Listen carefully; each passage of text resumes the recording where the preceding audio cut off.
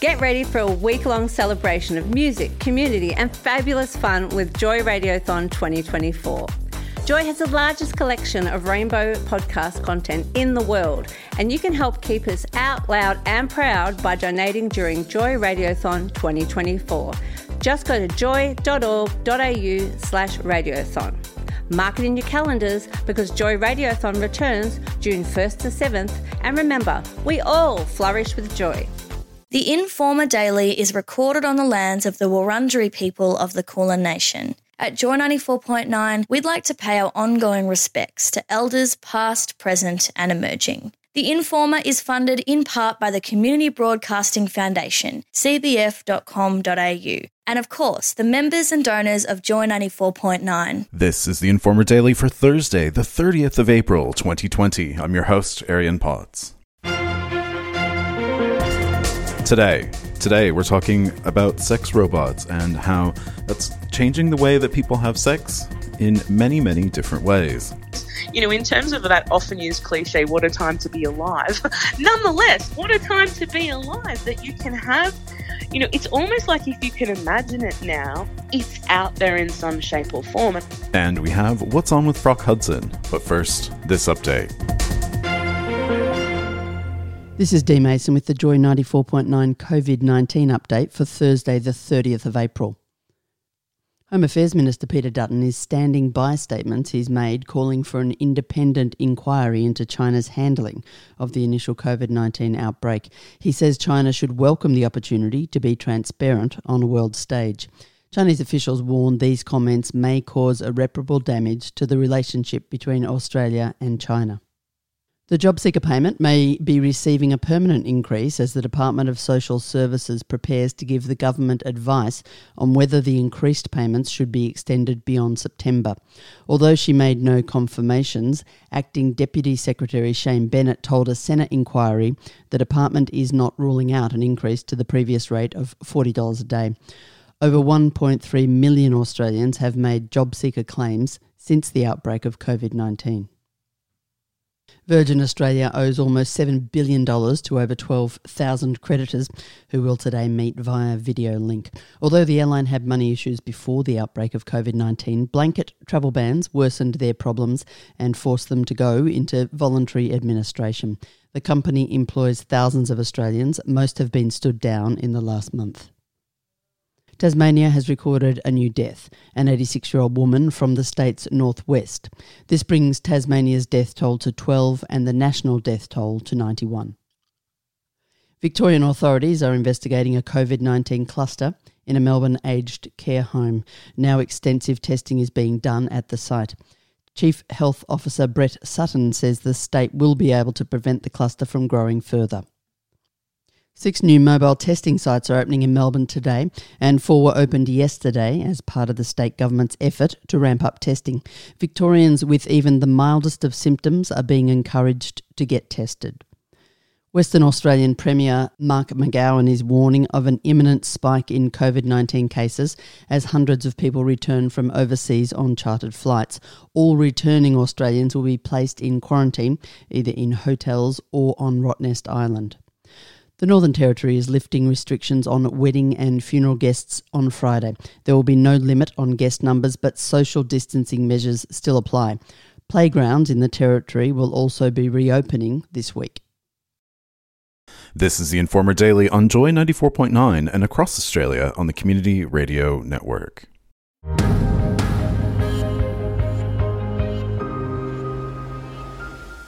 As technology advances, there are more and more ways that robotics and sex are coming together, pun intended.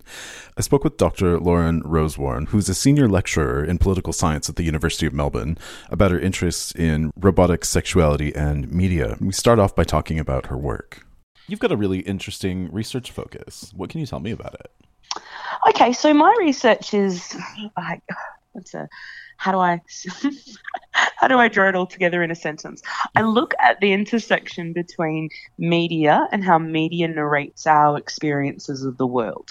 And there tends to be a focus there on topics that we get an informal education from the media about. So, topics, sex-based or body-based topics, where our understanding of these topics comes from film and television rather than formal education settings. Mm-hmm. Can you give an obvious example of that? Yeah, I wrote a book about masturbation, and masturbation is a good example where school education on that topic is relatively slim. You're not getting anything detailed, and it's not really, sex education mostly is a focus on how not to get pregnant and how not to get diseases. And yet film and television has lots of different references to masturbation. And so we piece together our understanding of it through entertainment media, where it doesn't actually feel like an uncomfortable sex education setting. Rather, we're watching something we enjoy. So where does your interest in robotics tie in with this?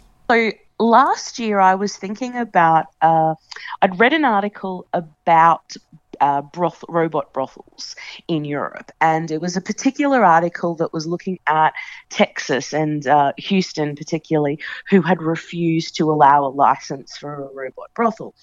And there were a few in Europe. Spain, I think, had a couple. Anyway, the article was a news report, and it triggered something in my brain because I'd written about sex work previously, and it's a topic of interest for me.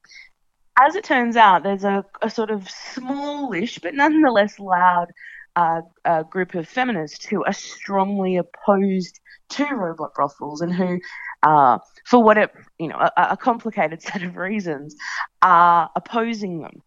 And this got me thinking about this idea of why are radical feminists interested in robot brothels, and how does this narrate my experience around, how does this use as a sort of talking point for my interest in the topic of sex work, as well as the politics around it? And I guess that sort of had me thinking about these robot brothels, and more broadly sex robots, as, are they a human replacement? All those questions that we have about robots. But why? It was really this central question: why do radical feminists care? And that was really what led to an article I had published an essay published in The Angin last year. If we go back to robot brothels, why was one denied in Houston? Population there was not willing. I mean, if you think about the landscape generally in the United States regarding sex work, it's pretty much just Nevada that's allowing any kind of brothels anyway. Most of the sex work that happens in the US is escorts, so-called escort work, which is not supposed to be paid sex but ends up being paid sex, and it's quite sort of underground-ish, which makes, I would argue, workers more vulnerable. So in this case, the argument was, well, there are no, it's not paid intercourse. But anyway, in the sort of civil ordinance rules, people in Houston were simply opposed to the idea of having a brothel in town, regardless of whether it's staffed by women or staffed by robots. What does the rise of sex robots mean for the LGBTIQA+ community?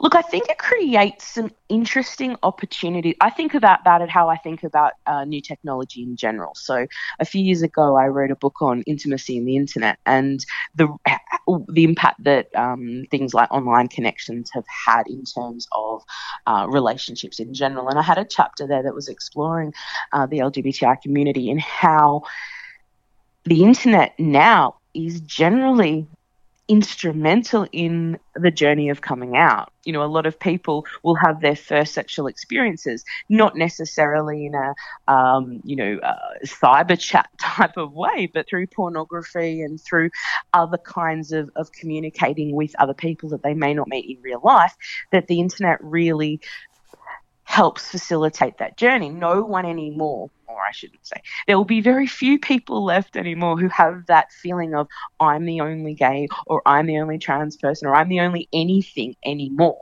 because the internet allows you to see you're not on your own. And that's, we can't underestimate the value of that. And I guess if I think about that type of journey in terms of identity shaping and identity play, which is something I'm quite interested in, how do we do different identities with the assistance of the technology? That then, when you think about the context of robotics, I think creates this interesting space where sex becomes something to play with in a way that doesn't have to involve somebody else, because involving something else can, for a lot of people, make something real and make it something that feels quite not necessarily fixed, but once I've done that, I'm that person potentially. And that also, feelings are involved when other people are there. And I guess for some people, there'll be a sense that if I'm not involving another person, it's more masturbatory and it's more fantasy. And I think that this is where one of the scopes for robotics comes in, is this idea of playing with fantasy in a very safe way, and I mean safe in a lot of different ways. I think psychologically safe, physically safe, etc. Unless you go down the horror movie path where the robots, come and get their own agendas and then kill everyone. But generally safe in the sense that, safe in the way that you don't have to negotiate boundaries in the same way that you do with another person. We'll have more with Dr. Lauren Rosewarne after this. This is the Informer Daily on Joy 94.9 and across Australia on the Community Radio Network. And to continue our interview with Dr. Lauren, I'd start by asking her about some of the implications for LGBTIQA plus people. What's the state of the technology now? Like, what's available on the market?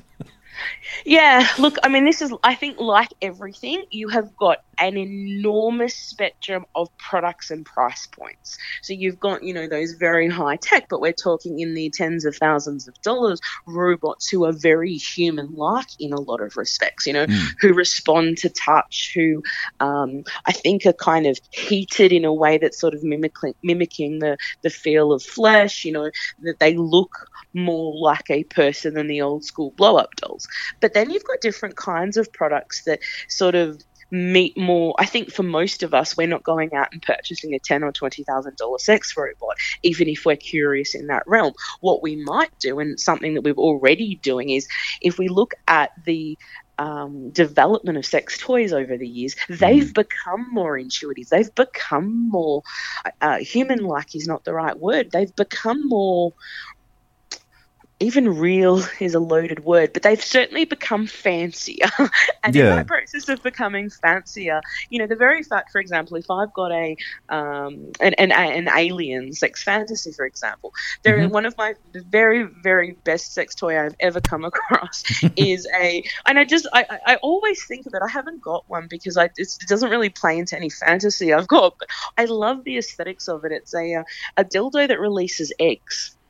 And the ovipositor, I think it's called. And I just love the fact that someone had that fantasy and made it real. Yeah. And then other people have that fantasy and are buying it. And I think this is, in terms of that often used cliche, what a time to be alive.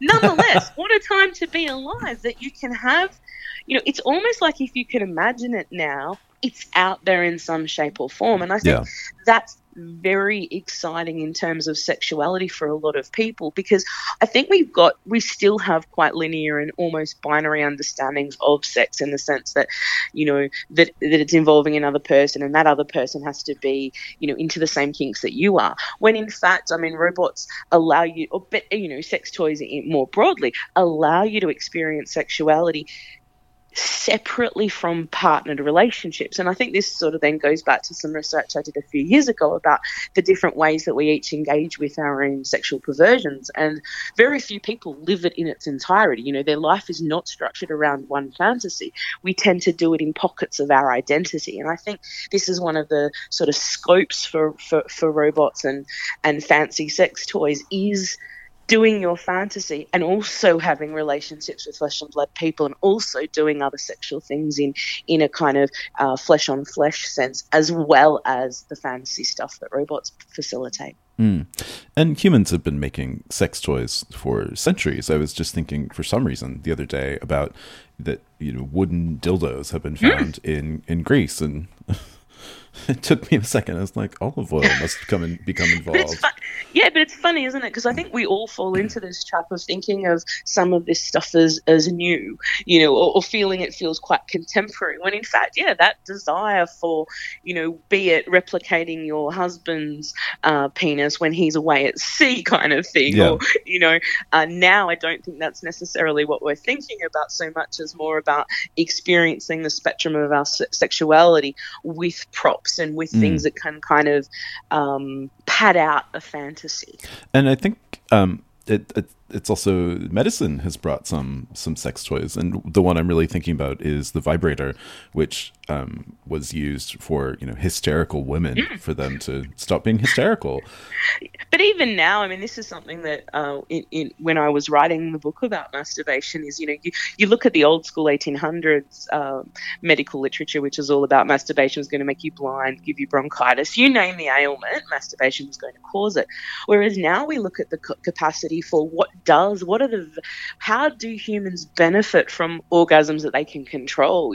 This idea, and I've done in recent weeks because of the lockdown or the shutdown, interviews with journalists about, how do we deal with intimacy? And well, not everyone is partnered. That doesn't mean intimacy is not something you can experience on your own. This idea that relying on someone else all the time, that interesting capacity for once you are able to take matters into your own hands, but also what good comes of that. I think this is an interesting thing where we talk about, loneliness or sex starvation in isolation, and some of this stuff is avoidable. Yeah. And I'm also thinking that it can be really handy for people who maybe aren't partnered, maybe it's useful for people who are not partnered and maybe have a low sex drive, or asexual, aromantic, that when they have that desire, they can do that in a safe way without having to necessarily start a relationship with expectations or something.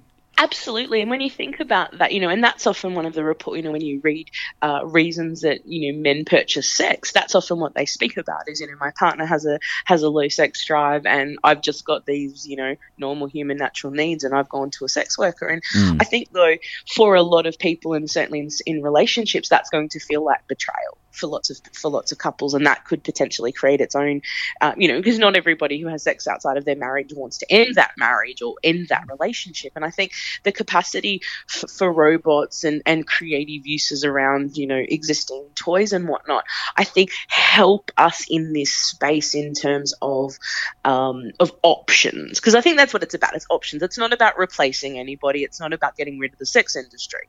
It's about creating yet another set of tools in our toolkit of surviving life and having fulfilling lives and fulfilling sex lives as well. Where do you see the future going for this?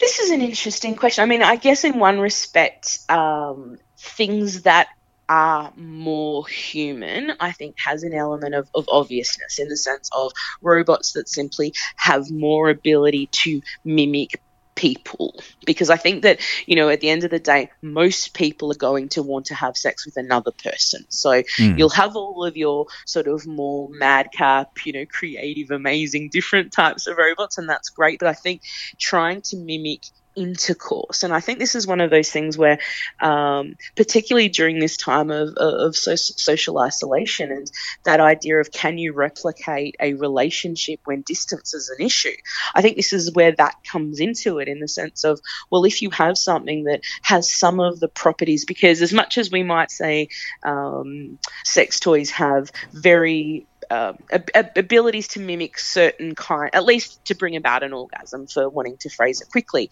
We can't replicate certain things like touch and being touched by another person. The technology isn't great in that space yet. And I think that's one of those things that technology will probably move towards, is how do we mimic that? Because there's things like, being comforted and being held by another person that at the moment robots aren't actually in any meaningful way filling that gap. How could that gap be filled? How could that sensation be purchased?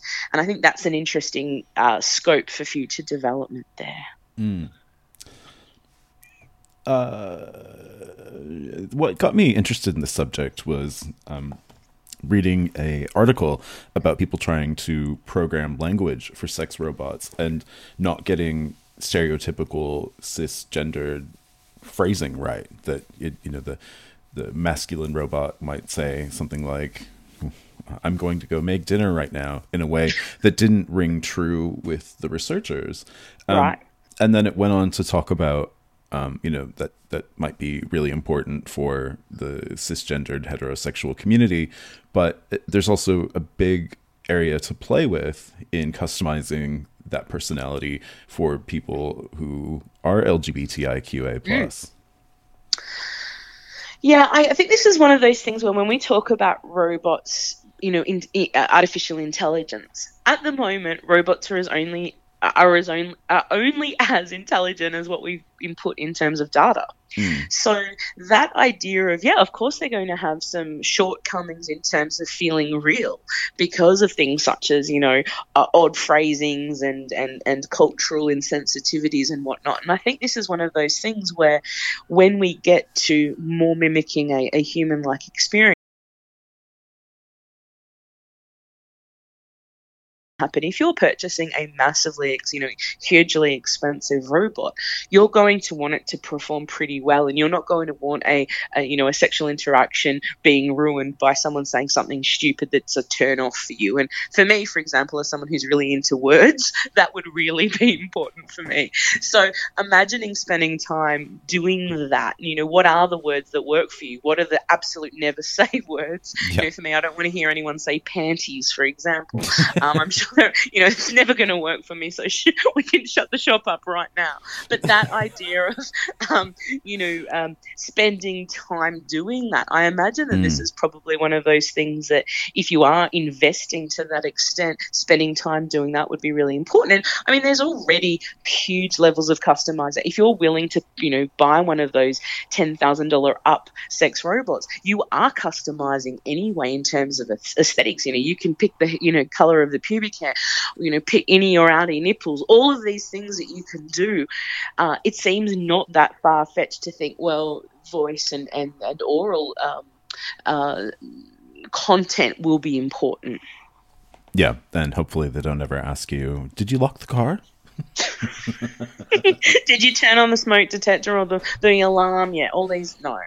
Yeah, I think those might be nearly universal turnoffs, Something to really take care of. But yes, you always hear though on the list of most things that turn people off is the word moist, whereas I have no problem with moist. I think it's because I bake, and if you're a baker, you want your cake to be moist. So it's not a cringe word for me in the way panties most definitely is a cringe word. I don't get the problem with moist. I never have, but and there's not a good word to replace it in English anyway. There really isn't. It's one of those, because all of the ones that we could come up with are actually much more horrible. Like soggy, for example, straight away no one wants that. There's no place for that. You'll be missing moist when you start thinking about what are our other options. Yeah. So. That's Dr. Lauren Rosewarne, a senior lecturer in political science at the University of Melbourne. This is the Informer Daily on Joy 94.9 and across Australia on the Community Radio Network. Just because you're physically distanced doesn't mean you can't stay connected to your communities and put the social into your social distancing. Hi, it's the furry and fabulous Frock Hudson here with your weekly roundup of queer entertainment streaming from around Australia straight into your homes this weekend. Just a note, all times mentioned are Australian Eastern Standard Times, so if you're in another time zone, don't ask me, just do the maths.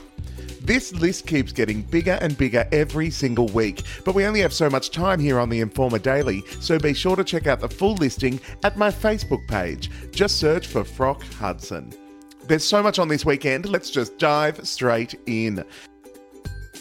Friday night, the Melbourne Queer Film Festival are hosting a virtual film night via their Facebook page. So grab the popcorn and join your community for a screening of Freak Show, a wonderfully queer fish-out-of-water comedy that's based on the award-winning cult novel by legendary club kid James St. James.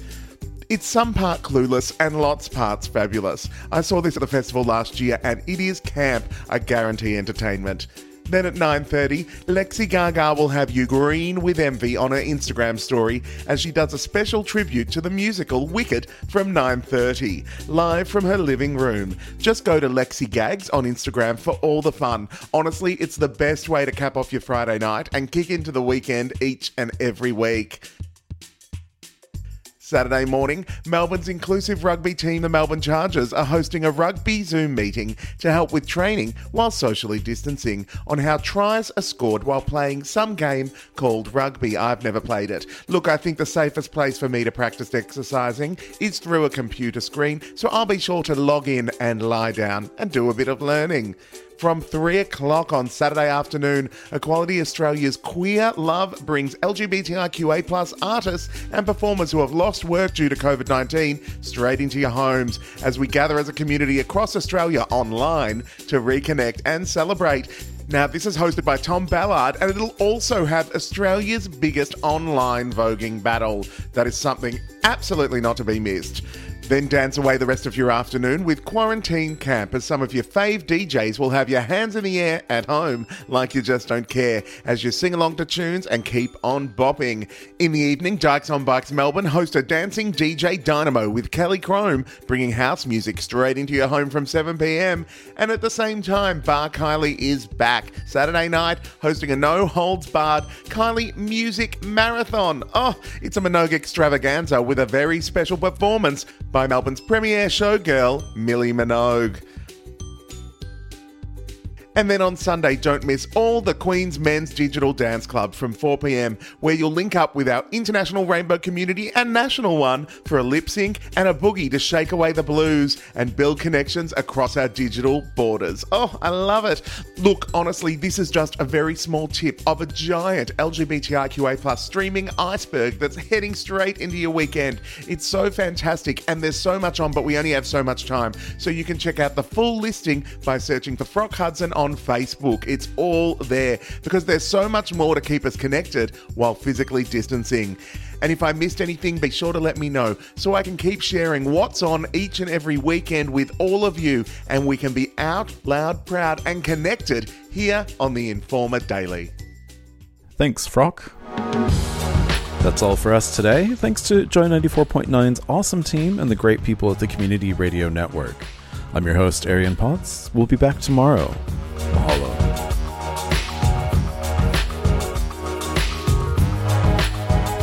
The Informer is funded in part by the Community Broadcasting Foundation, cbf.com.au, and of course, the members and donors of Joy 94.9. You can help us by visiting joy.org.au and become a member or donate. Any amount helps us bring you community-powered radio. Thank you.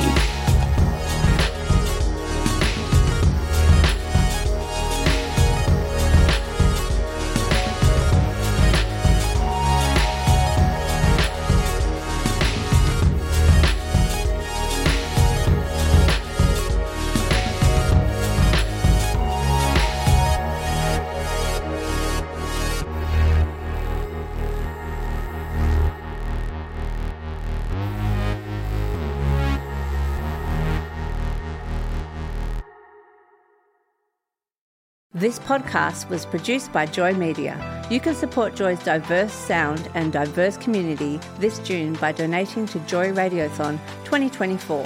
Go to joy.org.au/radiothon. And remember, we all flourish with joy.